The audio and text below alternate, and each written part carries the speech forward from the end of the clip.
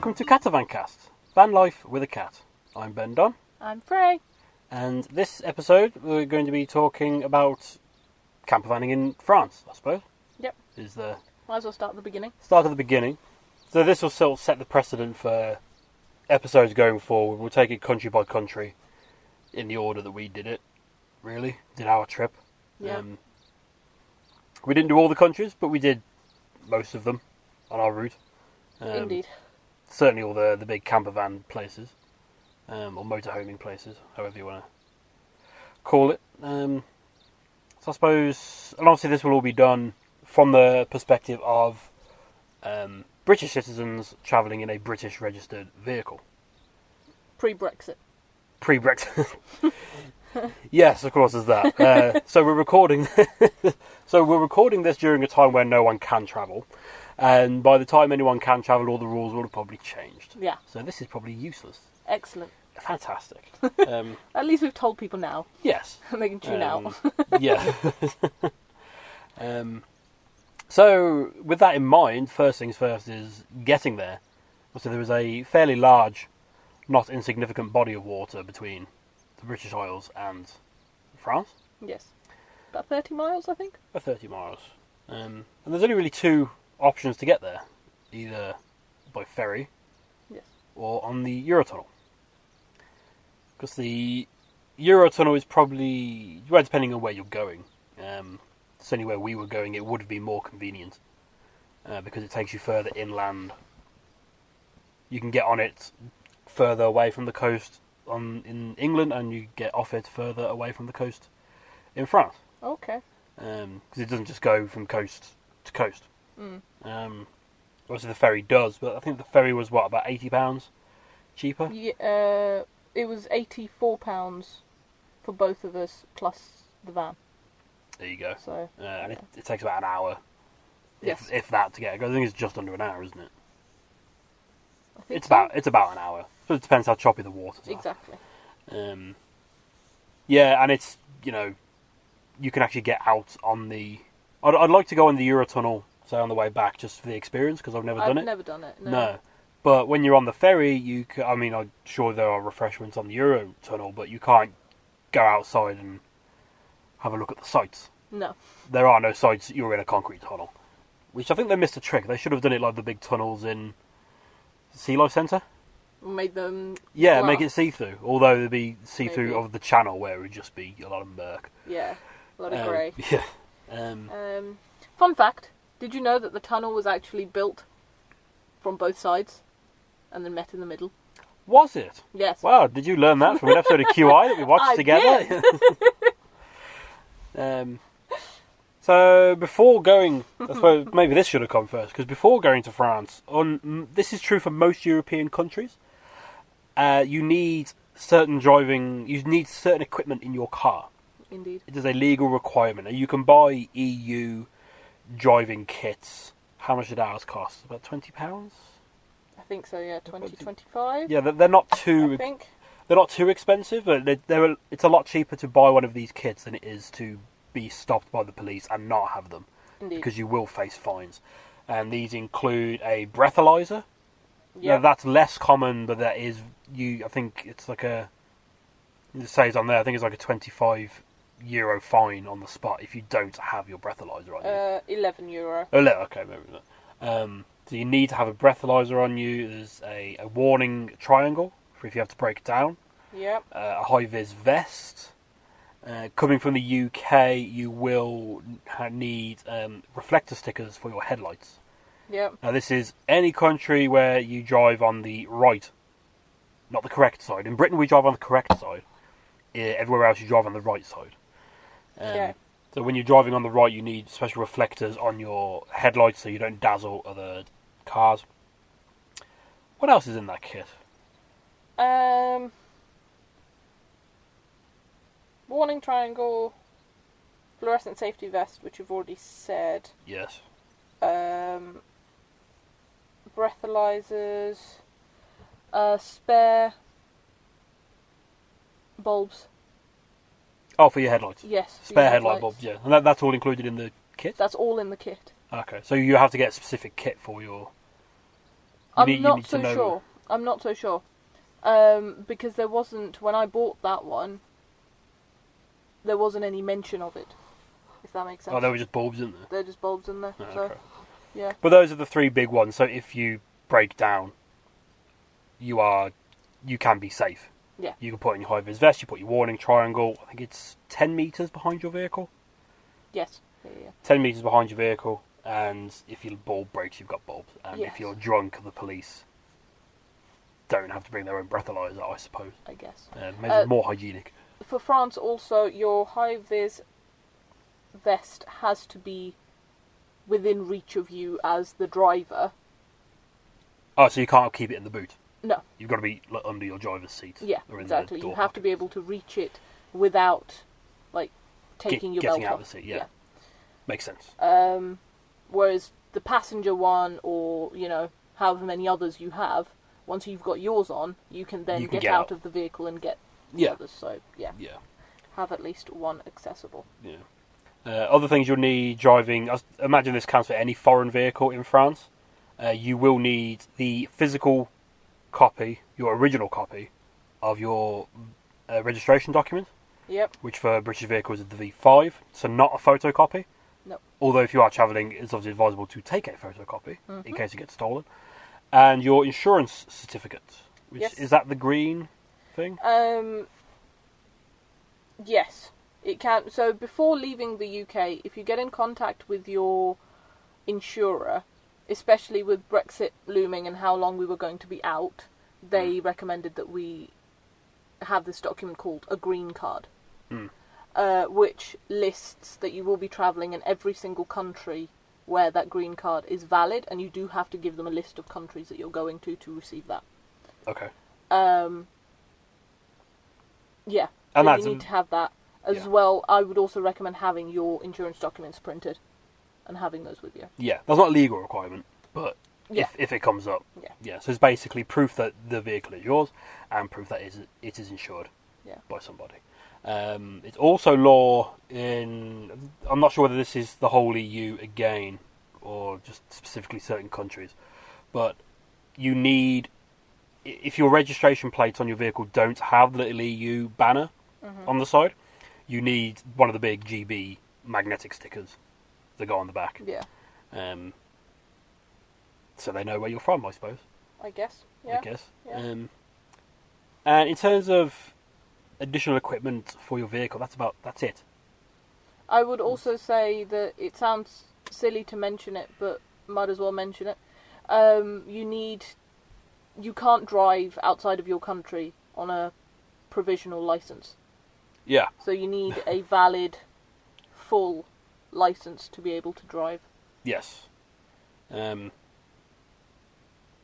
that note, I mean, I would like to think no one's got their provisional license and is thinking about travelling abroad. They might, crazy people.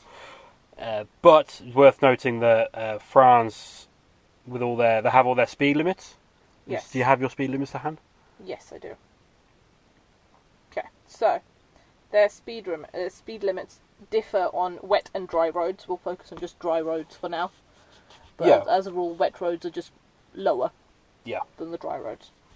So on toll motorways, it is 130 kilometers per hour as a speed limit, or that's 80 miles per hour. On dual carriageways and motorways without tolls, it's 110 kilometers or 68 miles per hour. On other roads, single carriageways perhaps, things like that, it's 80 kilometers per hour or 50 miles per hour. In towns, it's 50 kilometers or 31 miles per hour. But that starts where you see a town name sign. Yes. One of the rectangular ones. In Europe, this is generally across Europe, and even outside of Europe. When you'll be driving along the road and you'll come into a town and you'll see the town name on a sign, that also works as a speed limit sign. Yeah. When you see the name of the town, and sometimes they have a drawing, like a silhouette of a town. Yeah. Not the town, but just a town silhouette. That is 50 kilometers starts here. Yeah. And then on the other side of the town, there'll be the town name with a big red cross through it. Yeah. And then you're back to 80 kph or whatever it was before. I bring that up because if you only pass your driving test within 3 years, your limits are actually reduced in France. They are. But that is a legal thing. Legally, you're not supposed to do that. But then in France, you have to have a sticker on the back of your car. For 3 years. For 3 years. So, well, back home, what is it? It's the green P, isn't it? Yeah. Which is optional. Yeah. You can have that for a year. But in France, you have the equivalent of that, but it's mandatory for 3 years. And they have to drive slower. So if you see someone with a sticker on the back of their car, it's an A, there you go. And they're driving a bit slower than the speed limit, and you're getting fed up, that's why they're legally not allowed to go any faster than that. Yeah. So we touched on toll roads. We don't need to get into all the tiny little nitty-gritty details about laws and things.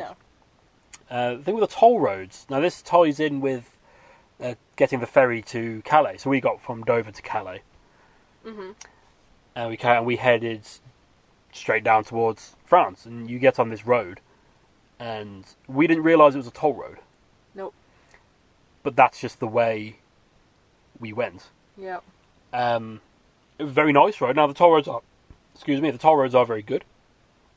I think they're just like a motorway, really, but a little bit quieter because, well, we'll get to that. It's a toll road. But a good tip for people in campervans, motorhomes, they do have service areas like petrol stations, places to get food, things like that. We didn't stop in any in France, but they do have what they call airs. Yeah. Which are little rest areas, but they have toilet blocks, they have sinks and drinking water and bins and things, and you are allowed to sleep there. Mm-hmm. A lot of truckers do that, and it's quiet enough, to separate. It's off the road. It's not just a lay-by. It's completely off the road, and there's trees enough to try and deaf out the sound of the toll road. So we stopped in one of them. It was very nice, very quiet. We didn't spend the night in one. No, we had breakfast. We had breakfast there, yeah. But we didn't realise it was a toll road. We only realised when we came off the toll road and there was a booth. Yeah. And we were on there for about an hour, I think. Mm. And it cost us €27. That's burned in my mind. That's over 200 days ago. And that... yes. You've not stopped going on about it. Stopped, but no, there were no signs when we got on that road to say it was a toll road. There was... nothing as you're driving along reminding you that it's a toll road. You just come off, and obviously they've taken I don't know whether they took a picture of us when we got on, and then when you get off, it's flagged in the system. Maybe because obviously it was the first time that either of us. Maybe we missed the sign. Yeah, that's what I mean. So, but just I'd say watch out for it. But I don't know what to watch out for, because we got off and we paid, and they take contactless, Which, thinking about it, if you're trying to do this solo, rather, if you're in a British van trying to do this trip on your own, stay the hell away from toll roads, because you'll have to get out of your van to pay. Not necessarily get out, you just slide across. But yeah, the toll roads are very expensive in France. They're very good roads, but they're very expensive. They're notorious for being expensive as well. Any traveller, anybody who's been on a French toll road will say that it's probably the most expensive that they've ever used. Yeah, but luckily most sat-navs have the avoid toll option. Yeah, which is highly recommended because we got caught out. Is to say that the toll roads. So they do have the rest areas or have the service stations. Of course, we started avoiding the toll roads. Now, just for point of reference, we came into Calais, we went down to Paris, and then we sort of headed north-east towards Luxembourg. Mm-hmm. So we just did a bit of the northern region. We also dipped back in later on to Lille. Yeah. But from our experience in northern France, once you come off the motorways and the toll roads, petrol stations can be very limited. Yeah, they're few and far. Very few and far between. We didn't have that in the south of France. Not so much, no. But northern France, we're going to cover the south of France in a separate thing. Yeah, when we get there chronologically. Because that's a very different experience with the north of France. But yes, so don't think, maybe we should get fuel. We'll go to the next one. Yeah. If you see a petrol station, use it. Speaking of, in France, petrol or diesel, whichever. Diesel is cheaper than petrol. Pretty much everywhere, actually. Yeah, across most of Europe. Britain is one of the anomalies in that. But yeah, don't chance it. No. And it is cheaper than in the UK. Again, I'm going to be comparing things to the UK because that's our point of reference. It is cheaper. It's not the cheapest in Europe, but it's not the most expensive either. No. It's reasonably well priced. People driving in roads, you don't really have to drive any differently to anywhere else, to the UK rather. Not no really, one, no. No one's especially aggressive. There's no weird rules. It's just you're on the other side of the road. Yeah. And that takes a little bit of getting used to. Again, obviously, if you end up driving during rush hour on a Friday, that's going to be, hectic and crazy. But I think most of our driving, it's just the way that it's ended up. We kind of tend to do it when there's less people on the road. Yes. So it works out for us. Which... No, that doesn't really bring in. I'm sorry, looking at the notes. I'll skip some steps. So, move on to campsite availability. I'm listing this now because France is, I think more than other European countries, so heavily geared towards accommodating motorhomes and campervans. There are campsites everywhere. It took us to get to Greece, and we bought, was it the Caravan, or the Campervan Club? ACSI is the acronym for it. And the ACSI camper book, and that's 2 books. It was like €20, I think. Yeah. And it's 2 books that just list every campsite that's part of this scheme. The good thing with that scheme is that the book has the set prices for you.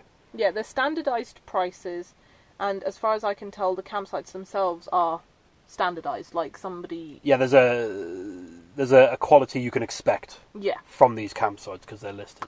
So you get 2 books, and it's like 2/3 of one of these books is just for France. Like, you will not struggle to find somewhere in France. We did not stay in any campsites in France, but we didn't have to. No. Again, you have all the airs on the toll roads, but then, as we'll get to later on, you have, I think we need a term, just a campervan parking spot. What should we got? Like a campervan service area. Okay. Because they have, like where we'll come to it better, but like where we stayed in Reims. Yeah. They have plenty of places in and around cities which are dedicated to, or parking spaces specifically for motorhomes and campervans, and there are services specifically for them there. Yeah. Which we'll touch on in Reims, because that's the first time we experienced one. Because the other thing to worry about in France when you're driving around is emission zones and toll roads. Yeah. No, congestion charges is what you mean. Sorry, congestion charges, yes. We mentioned in the first episode that there are many apps where you can put in the details and emissions list of your vehicle, and it will tell you where these areas are and whether or not you can go in them. I think Germany's probably the worst. And France is... Well, except Italy. Italy's its own thing. Italy's just, We'll get to with that. With the exception of Italy. Yes. France is one of the worst for these places. And so I suppose chronologically, the first place we went to was Paris. And Paris has a great big ring road that goes all the way around it. Basically, anywhere within that, you need... Well, it is an emission zone. Yeah. And basically, unless your diesel van is about 2 or 3 years old. Yeah, I think diesels is like Euro 6 now. Yes. In all of these places. They're very, especially, the proper Western Europe, they're very strict on what can come in and out. Yeah. You can get stickers, but you have to buy them online to display. Yeah. Then you have to plan before you go and all the rest of it. Oh, excuse me. But there are alternatives. And you can get these apps that will, we did have to use the app which showed us where the area was and sort of cross-reference that with our sat-nav to make sure it wasn't taking us through there. But we managed. So we first went to France. We parked up in Compiègne. Compiègne Well, was our first stop. Outside of Compiègne, out in the woods, down a dirt track. Yeah. Very adventurous for our first night on the continent. Next to a little lake. Next to a little lake. And there are plenty of areas like this. There's places especially out in the sticks. Yeah. And we were there in off-season. Mm-hmm. Well, we were at the very tail end of the season. This is the end of September, so the very tail end of the season. And as we said in the first episode, generally in these car parks, because we're not invading on other people's lands, we followed signs and tracks to this dedicated, an actual car park. As long as you don't leave a mess or make noise, you're welcome there. Yeah. You're not blocking anybody, you're not making yourself a nuisance, you can stop there. So we stayed there, we headed to Paris, and we ended up parking on the edge of one of the big parks. Yes. And then we walked in towards the... We went to go see the Eiffel Tower. We did, because it's Paris. It's Paris. No, we parked, again, you're sort of off the main road next to... Really should have looked up what that big restaurant was we parked next to, because it's famous. I'm just about to do that. Okay, well, I'll carry on while you're researching that. So we decided to walk it. It was a long walk through the park and into the city itself towards the Eiffel Tower, because the Eiffel Tower was quite separate from everything else, sort of on the other side. So we decided to do that. It was a long walk, and we were both very out of shape at the time. We were not exactly in shape now, but we're used to walking around now. So that was quite the hike. But it can be done. We did it. Yeah. But we learnt the next day that Paris has a good system. So obviously there is the metro, things like that. And it's €1.90 per ticket. And that's a single ticket, and that will get you... That's on metros, that's on overground trains, that's on buses and trams. There's €1.90 per ticket, so that's per trip. The caveat with that is that's per trip, I should say, because you can't get on the metro and then use that same ticket to get on a bus. You'd have to get a separate ticket for that.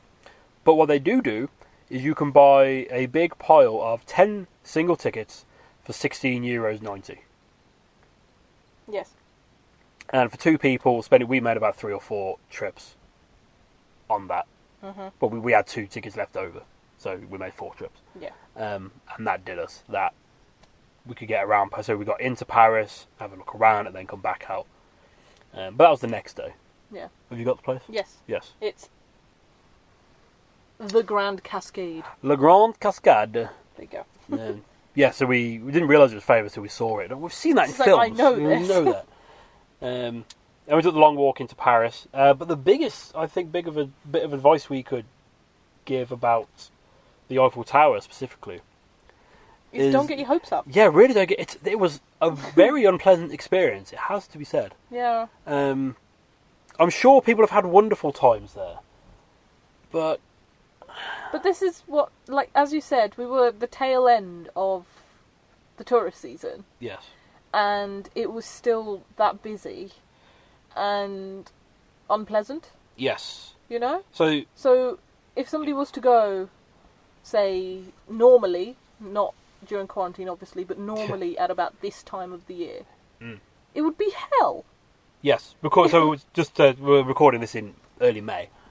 So yeah, if someone was to go now, it would be hell. It would be because you can't get the Eiffel Tower itself is surrounded by a huge barrier. Yeah, glass barrier. But you can see through it, yeah, and you have to pay to get in there, and then you're just below it. But then if you want to climb up it, now obviously you'd have to pay to go up it. Yeah. But to get under it, where there are food places and things, you have to pay to get in there as well. But the outside of it is surrounded and very heavily concentrated with guys trying to sell tat. And they're the aggressive sellers as well. Yeah. Like they will come up to you and shake your hand and try and put jewellery on you. You get young girls asking you to sign petitions, and then they want donations. Yeah. Because someone comes up and asks you, "So can you sign this for deaf kids or something?" I don't know. You think, "Oh, okay, I'll sign a petition." That doesn't hurt. "Oh, can you give a donation as well?" It's like, right. And then and then I think I pulled out 50 cents, and they're like, "Oh, have you not got more?" And I'm like, "All right, nice." No, that's the thing. Like, all the other donations on there are €20. Yeah. And no. So they come out. I had a guy come. Oh, like a T-shirt or something, and he's like, "Oh, this." Oh no, because I had a band T-shirt on, I think, and I like that band on all this and all that. And he's just shaking my hand. Like, okay, I'd like to leave now. And then he's trying to put no, and he's keeping my hand. He's like, okay, right, no, I don't like this now. Let me go. Stranger danger. It's strange, yeah. But it's constant. It's relentless.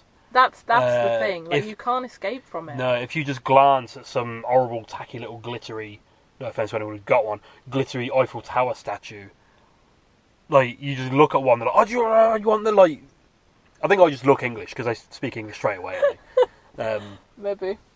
But no, the Eiffel Tower was not a pleasant experience. That's what I mean. It's the relentlessness of it. Yes. That gets to me. Like, it was worse than Morocco. It's not just around that glass barrier around the Eiffel Tower itself, it's also in that park.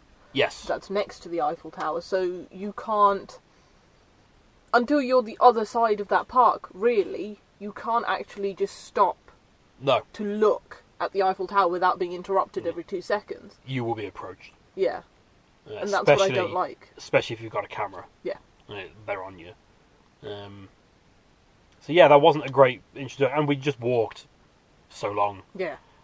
We were already sore and out of shape. We then went to go and get something, try and find something to eat, just a little cafe or something. There were no cheap ones, really. Or there was nowhere... Well, it's Paris. Well, it's Paris, yeah. But we did eventually find... That's right, no, we found a little patisserie. Yeah. And we got something to eat, but then it's, we'll just go find somewhere to sit. You have to go back to the park. Yeah. There are no benches that we could see. No. Sort of, once you get in the more city part of the city. And that was essentially our first day. Now, there was nothing saying we couldn't have parked for the night. That's the name of the app, says park for the night. I think we could have stopped there for the night, but it's right next to a main road. Yeah. So we actually went out. We ended up stopping somewhere near Disneyland. Accidentally. Stumbled across Disneyland. But anyone who knows, we actually went quite a long way out of Paris to get there. But we wanted somewhere quiet and out of the way. And no, it was also because we were meeting my friends the next morning. Oh, well, yeah, and we were meeting... Yeah, and they were camping near there anyway. So. That's right, yeah. And we ended up accidentally getting fuel at Disneyland. And they have their own petrol station. Again, we were struggling to find a petrol station. Yes, one thing we'd learned, and the piece of advice we give, is Google will tell you where petrol stations are. It will not know whether they're open or not. Yeah. Because this one said it was open, and we got there, and it was... not only did it look closed, it looked abandoned. Yeah. It was in some car park of a hotel or something as well, wasn't it? Yes, so we came right the way out of Paris to spend the night, but then we went back to Paris. We ended up parking on the opposite side of the city. Yep, next to Chateau de Vincent. And Chateau de Vincent.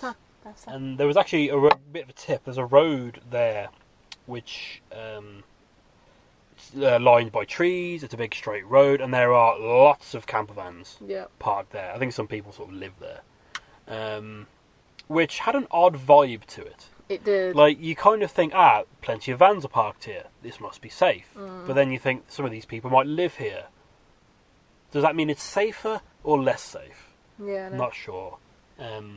But this is when we found out about the 10 single tickets thing. For, let's say, $16.90, that's less than £15.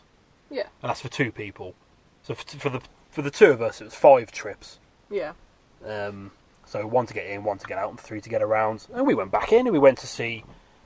we saw the town hall, or city hall rather. Yeah. Which is right next to Notre Dame, which, obviously... there's been less than a year, I think, since the fire. Yeah. So that was... Well, it's only been a year recently, hasn't it? I think so, yeah. Yeah. And we just, we wandered around Paris seeing the sights. We went to the central mosque. Oh, yeah. Which, the thing with the mosque, because we ended up seeing a lot of cathedrals in Europe. Paris wasn't one because the big one, is under repair. Is under repair, yeah. So we went to the mosque. The thing to remember if you want to go and visit the mosque, beautiful buildings. Yeah. All the because you have the whole courtyards and all the decorations and everything else, but there are dress codes. Yes, of course. Just be respectful. Yes. It's the same as any other religious place. Yeah, the more orthodox countries have dress codes for churches. Yeah. But this, like, a woman was trying to get in. I think she had a skirt on. Yeah. But it was a short skirt. It was above her knee. Yeah, so That's and just not they okay. have guys there like, no, sorry, could you cover up? Women have to cover their head up. Interesting though, if you are of the Muslim faith, you get in for free. Yeah, it's a mosque. Yeah. Otherwise, I can't remember how much it was. Like €5, I think it was. I think it was even less than that. I think It it was more like was £3. a couple of euros. Yeah. Certainly was cheap enough to not really worry about. Yeah. Going in there. And then we went to the Arc de Triomphe, which is hell on earth. It's fantastic. I like the Arc de Triomphe. Like the Arc de Triomphe. I mean, the Arc de Triomphe itself, because there's an underground path that gets you. Because it's basically a big roundabout. Yeah. Which goes off in, like, is it 9 directions? 12. 12, okay, even worse. But there are no lanes on the road. Nope. And it's that common sort of story, that story everybody knows, isn't it? Like, no vehicle insurance is valid on that. Really? Yeah, I'm sure that's a thing. Okay. Maybe that's just an old wives' tale, I don't know. Maybe. Because it's so, like, horns are constantly going, because there are no lane markings. No. It's just a big round bit of tarmac and people go around. Yeah, but it's beautiful chaos. It really is. I would personally like to drive there. Maybe not so much in... Actually, no. Moya would be fine because of the size she is. And because of the colour she is. People will go round. Maybe, but it's just the bikes. It's the same as in any... anyone who's driven through London will know that it's the people on two wheels that are the danger. And you know that they're not going to hurt you, but you could kill them. Yeah. By them being idiots. Yeah, but then I've ridden through London on a bike and I didn't feel safe at all. Well, and that was because of everyone else. But no, so... yeah, Arc de Triomphe. Yeah. Well, no, that was it. I'm just saying, Paris has got nice things to see. Yeah. The Eiffel Tower is not one of them. No. Not at all. It's not... I mean, if you're going to get there to go up the top, obviously it's worth considering we were doing things on a budget, so we're trying to do free things. So we didn't go to any of the museums. That's probably amazing museums. But I think it's not really worth going to the Eiffel Tower unless... Or just go there prepared. Just know you're not going to be left alone. Yeah. I say we went there on the end of the season on a slightly rainy day. It was threatening rain all day. It was not good. Also, I don't think the Eiffel Tower is actually that cheap either. No? No, Probably not, from what I remember. So as you say, it's like one cost to get to the bottom, like just to the base of the tower. Yeah. And then it's another cost to go halfway up, I think. Yes. And then it's another cost to go all the way to the top. Yes. So if you want to do all of those things, that's a lot of money. Bring your wallet. Bring your life savings. But yeah, so we did that, and then we left the city. And so we were heading towards Luxembourg. We got stuck in, like, a major we got stuck on the ring road, jam, didn't we? Yeah. Yeah. I remember I was driving. Yeah. Yeah. So Paris is, like, it's very... there are... I say, we had a better day the second day. Yeah, definitely. We didn't mention Sacré-Cœur. That was, like, one of my favourite parts. Oh, of course, we went to Sacré-Cœur as well, yeah. A lot of stairs. Lots of stairs. If you want to buy a padlock, there are plenty of people there to sell you padlocks. Because I don't know whether it's just a European thing. I don't know. But, like, padlocks on bridges. Yeah. Or railings, sorry. So there's no bridges in Sacré-Cœur, it's on top of a hill. But there's very steep steps to get there. Yeah. And then before you've caught your breath, there's about 3 blokes. What about a padlock? No, thank you. I'm fine for blocks. But if you need a padlock, it's, I do need one. Or you can spend like, €10 on one and write on it. And there's probably another bloke walking around selling Sharpies as well. Wouldn't be So surprised. you can write your initials on the lock and stick it on a railing for no one to look at. But beautiful views of the city from up there, I think. Yes, we did have a much better. Nice. We did have a much better day the second day in Paris. But Paris isn't as romantic as everybody makes out to be. Getting on the ring road. Excuse me, my voice is breaking. Finally, getting on the ring road really drives home. Like it's not around the touristy bits. They do their best. Yeah. But it's not a very pleasant city. No. I'm sure people have had completely different experiences, but this isn't just from this experience. I had to go to Paris for work not long before leaving for this trip, and yeah, it's not great. So we left, and we ended up in Reims. Now, was there any particular reason we went to Reims? Reims was just on the way. Between Paris and Luxembourg, really. Yeah. There's Reims and then Metz if you come out a little bit, but we didn't want to come out that way. We just wanted to carry on straight to Luxembourg. Yeah. But Reims was about halfway. Yes. Ish. But we didn't drive straight to Reims that evening, did we? Because it was evening, but it was night by the time we left Paris. Yes.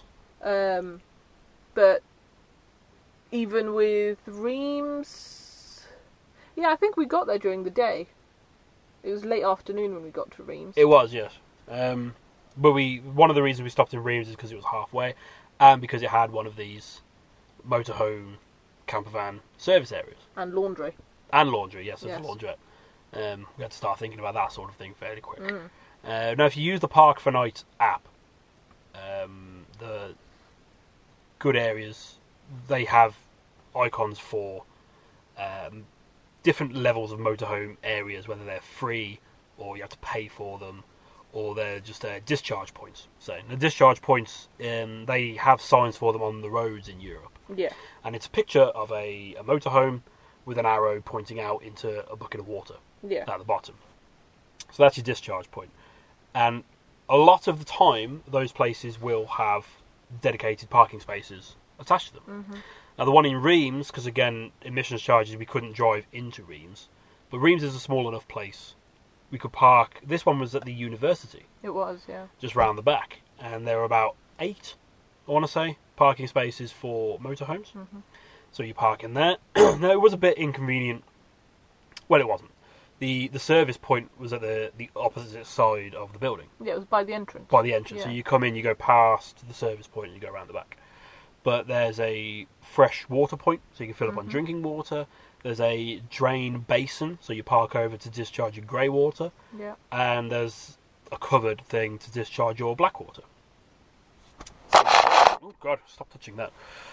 So you can fill up on all your water, you can discharge all the stuff you don't want. And then it was about a 15-minute walk to the cathedral in the middle of town. And it turns out Reims is like a whole load of history, doesn't it? Yeah, loads and loads. It's where back to the Romans. That's where the French monarchy used to be crowned. Yes, at Reims Cathedral. And there's Roman ruins there. Yeah, you've got Port de Mars. There's also somewhere used to be a temple of Mars, I think. Yes. It was... some stuff in Reims was under construction at the time. As was most of Europe. But yeah, we found out if you're going to Europe in the off-season, like, parking is a lot easier. Mm-hmm. There's a lot more parking available to you, but that is when they do all their restoration works and construction works. Yeah. When there's less tourists. There's a nice superhero cafe crepe place. Was that Reims? Yeah, we sat outside. I remember that. I didn't think that was in Reims. That's Reims, near the fountain. Yeah. There you go. But yes, Reims was a pleasant little surprise on the way to Luxembourg. Yes. And then the road from there to Luxembourg is essentially just a big load of tarmac. With memorials. Because you go past the town of, or through Verdun, rather, which is obviously a big World War I site. Yeah, you sort of realise then, this is where all the trenches were. A lot of people died here in the last 100 years. Yep. More than 100 years now. World War I, yeah. We didn't stop at any of those. Because we were a bit rushed the first part of this trip because of visa requirements or visa time slots for Russia. Yeah. So we had to get through this all fairly quick. And we carried on to Luxembourg, which we won't talk about this episode. But then later on, so we went from Luxembourg into Belgium, and then we dipped back into Lille to meet your friends again on the way back from their rally trip. Lille, again, because it's France, emission zones, you can't drive into the centre. It's not as bad as Paris. No. It's a smaller area that you're not allowed in. And this is why it's really worth getting an app, because some towns and cities will have emission zones, But say Hamburg, for example, is the best example I can think of. It's literally a stretch of one road that you can't go down, and you will get fined if you do. So Lille wasn't as bad, and we found a place up out of the city, sort of near along the canal. I think it was. Yeah, it was the other side of the canal. Yeah, it was. There are buses, but where we were, sort of near an industrial area, we couldn't find any connecting any bus stops or anything that we could understand. But it was about a half-hour walk. It wasn't bad into the city. It wasn't too bad, and it wasn't a bad night's sleep either, considering it was just. We didn't sleep. No, we drove out, didn't we? Sorry. Yeah. Okay. Well, we'll come back to that then. And yeah, it's. I mean, I'm worried that if we just start describing all these cities we go to in Western Europe, they're going to get very similar. Maybe. Because they're all quite similar. Lille had its own character. I've been to Lille before with school when I was younger for like a Christmas market. But like Lille Cathedral stands out massively. Yes. Because it's got such a modern facade. Yes. On such an old yes. building. And I'd say that's definitely worth going to if you're into cathedrals and that kind of architecture. And then Lille Town Centre, at the time they had those fantasy Mexican-inspired animal statue things. It was an exhibition in conjunction with a Mexican town or city. Yeah. And so they had the one of the main roads which led to the train station, wasn't it? It was along with these huge sculptures. Brightly coloured, weird fantasy Mexican, like you said. Yeah. And there was also a protest going on. Was it nurses? Yes. I think it was nurses. The guy came and he spoke enough English to explain what was going on. They basically wanted a pay increase because they now have to do specialist work with certain children. So the children with like extra special needs, they weren't getting the financial support they needed to help them properly. And we'll happily sign those petitions because the guy just wanted names. Yeah, he wasn't asking for money. And you could tell it was a proper protest. Had all the people out. We thought it was some sort of party going on. Everybody's dressed as... what's this? Everybody's dressed as doctors. Oh no, it's a protest. Okay, fair enough. Sorry. And then Lille also had that other church we went to. I want to say St. Michael's. There's a lot of St. Michael's. Yeah, off the top of my head. And that was quite nice. That had some amazing paintings around it. Yeah. Other than that, it was quite bare and grey. The church? Yeah. Yes, it was quite grey. Yeah, exactly. An older one, yeah. But no. There's nothing. Yeah, I say a lot of these, like Reims we spent a couple of days in because we got there, like you said, in the middle of the day. Yeah. We had to go and do laundry. And then another day, so we ended up spending 2 nights there, I think. Yeah. 2 or 3 nights. Lille, we only spent the 1 day in. Yeah. Again, because we had to get to Russia and in and out of Russia, and we were trying to do things cheap, so we were not going into museums. No.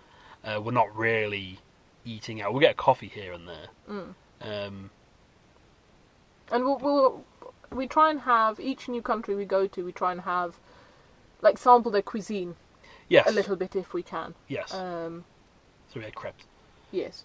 But it's worth noting, funnily enough, I only picked this up in Morocco because Morocco basically has the same general etiquette as France for these sort of things. But going into a cafe or something, that you find yourself a seat and sit down. Yes. And they will come and serve you. Yes. So you don't walk in and wait to be seated. It's probably different unless there's a sign there saying please wait to be seated. You should go in and sit down, and they will realise you're sat there. Yeah. And they'll come and sort you out. And then you have to ask for the bill as well at the end. Yes. So weirdly, it's the same in Morocco. Well, it's not weird. Well, it's not weird. There's no French colony. Yeah. I say in terms of the north of France, that's all we did, and that's about all there is to it. Yeah. The risk of rabbiting on about nothing. But it's a good first country to go to because they are so accommodating to motorhomes and camper vans. Like if you want, we could have gone to a campsite to get electric hookup and to do laundry and things like that. But we're doing it on the cheap. We know people. We've seen people on the social medias doing this sort of trip, but in campsites. Yeah. And aside from the evidence, France is the best place for campervan. They are everywhere. These campsites, and they're all of high quality, or at least of a minimum quality. You're not going to go get just a car park that they charge you to stay in. And I say Lille, we didn't feel too comfortable about stopping where we parked. Where we parked for the day was fine. But it was like a little car park in amongst a load of flats. Yeah. No, we didn't feel especially threatened there. We just felt like we were more in the way. Yeah. But it's not a small vehicle. No, so. it's a big camper van. Well, it's a big van with a box sticking off the back of it. Yeah. But so we did just drive out, and they have some nature, kind of like a green belt sort of initiative around Lille. And there were car parks out there, and again, same thing. As long as you're out in the middle of nowhere, so as long as you don't make a mess, as long as you don't make noise, people are happy enough to have you there. Yeah. And that's the thing. There are lots of places, not necessarily in France, or more in the Mediterranean side of things, where there are car parks that have specifically state no motorhomes or camper vans, and that's because people go there and make mess and make noise. So don't be that guy. Don't ruin it for everybody else. Just and that extends to people getting tables and chairs out and setting up a camp. So I know you're in a camper van. Camp in the van. Yeah. Don't get at a campsite. Yeah, it's for that. But when you're wild camping, don't do that, because then it upsets people, and then they'll start banning people. So that's about it for Northern France. I think so. Next episode we'll be doing Luxembourg, which Luxembourg may be a little bit shorter, but because it's a small country. It is, but I could go on for days. Yes. So yeah, again, if we've missed something obvious, or if you really want to argue that the Eiffel Tower is the best place to go in the world ever, or anything else, got any questions, I say we'll be doing these on a country by country basis in the order we did them.